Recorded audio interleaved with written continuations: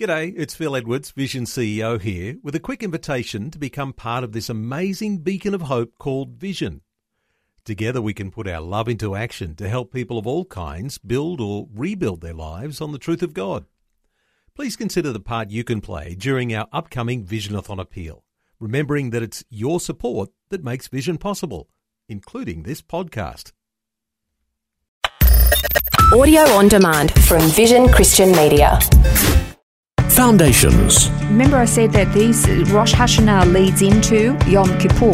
The 10 days of awe start at Rosh Hashanah and lead up to Yom Kippur. This is a series, it's a joyful time. They're waiting on their king, they're longing for his return. Foundations. Understanding the Jewish foundations of our Christian faith. With Robbo Robinson and Mandy Warby.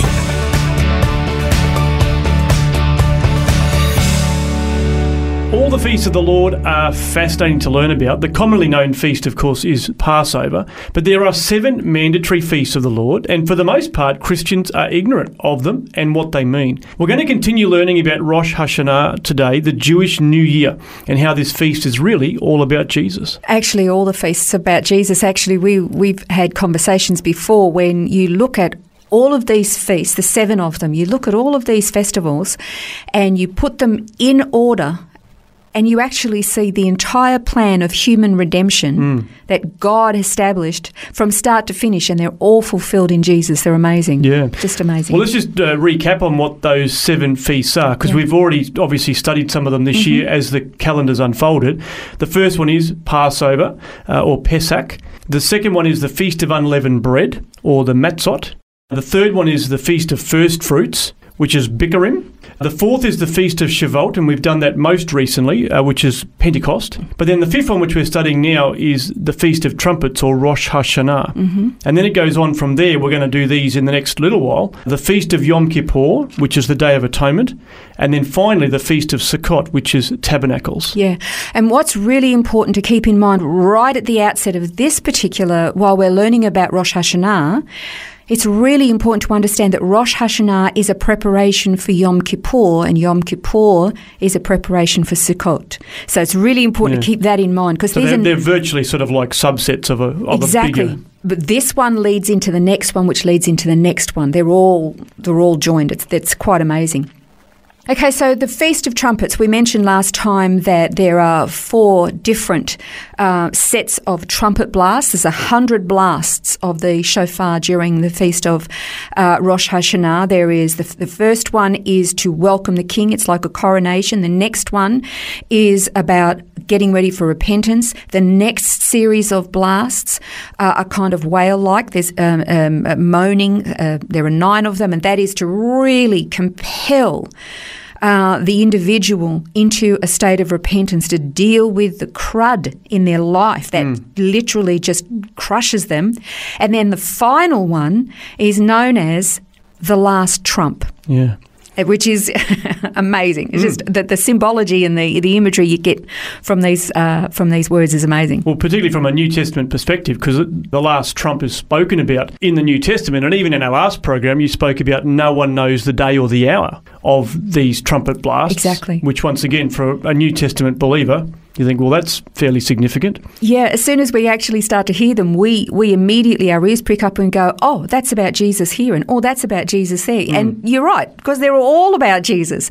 It's the thing that I find frustrating is that because of this judicial blind spot that the Jewish people have given them by God because their leadership rejected Jesus, the one most pivotal element of all of these feasts is Jesus the Messiah, and they can't see him. And yet to me, it's blatantly obvious.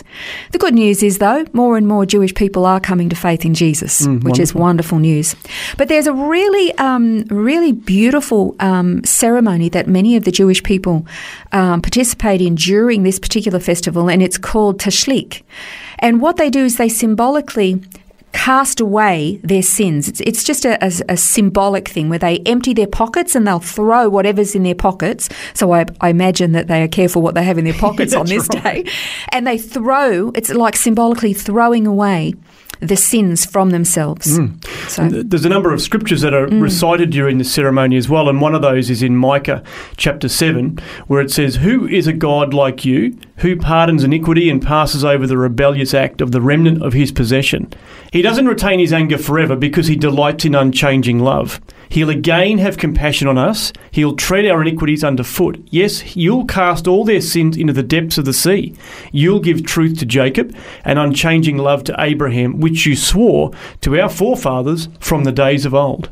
You know, I really like the picture that verse presents, particularly because it's a reminder that God made a promise to Abraham for his own people. And we were just talking about this judicial blindness that many of the Jews still live under.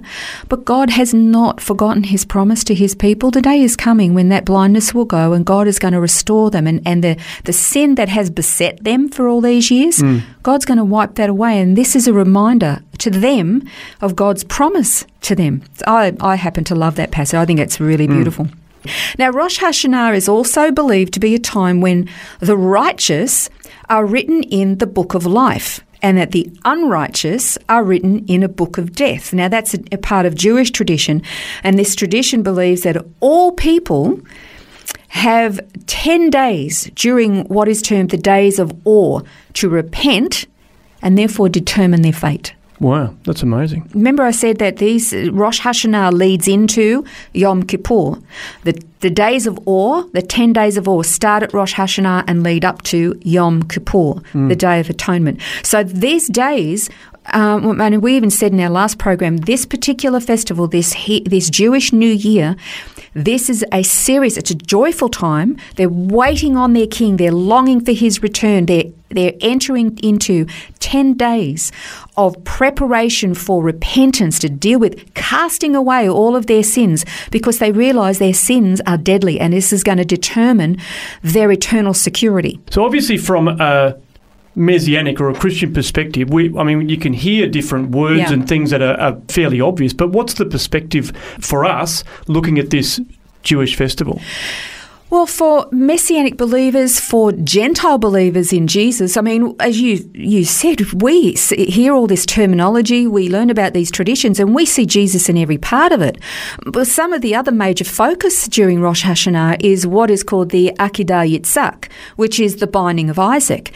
And the fact that God sent a replacement. He sent a ram that was to replace Isaac so that Isaac could be saved. Yeah. This is also part of this celebration of what God has done, this putting himself in the place of his people so that they wouldn't have to die.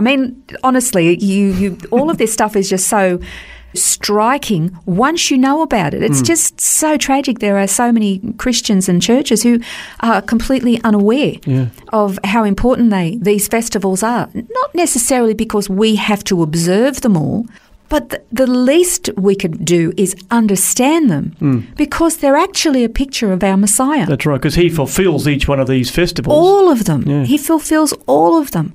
Jesus is the King of the universe. He is the Creator. He is our Redeemer. The Hebrew term, now I've got to get my mouth around this one because it's a bit of a mouthful, is Melech Gadol al Kol Haaretz, and that means great King over all the earth. And Jesus is called the Mashiach, the Messiah, which denotes his kingly dignity and his royalty. He is the Creator. He is the sustainer of all life. I don't think we sometimes really grasp the magnitude of who he is and what he is. Yeah, well, John 1:1 talks about that, doesn't it? Nothing was made that was made without him. Yeah. But there's a couple of, great king over all the earth you've just mentioned there. Psalm 47, verse 2. That's referencing that particular passage. It's beautiful. Actually, I'll just read that to you. It says, "For the Lord Most High is to be feared, a great king over all the earth." Isn't that beautiful? And then for the New Testament passage, Colossians 1:16, "For by him all things were created, both in the heavens and on earth, visible and invisible, whether thrones or dominions or rulers or authorities, all things have been created through him and for him." So who is he? He's amazing. Yeah. He's so much bigger than we give him credit for. I think we have such a limited view of who he is. No wonder the Jewish people are longing for their king to come and they're ready to blast the shofar from dawn till dusk to welcome him in. Yeah, it's amazing. Certainly lots of richness to this festival that we're learning about at the moment. And we'll wrap this all up in our next program, understanding the Feast of Trumpets on Foundations. This has been Foundations, a look at the Jewish foundations of our Christian faith. For study notes, resources and more, see vision.org.au/foundations. Thanks for taking time to listen to this audio on demand from Vision Christian Media. To find out more about us, go to vision.org.au.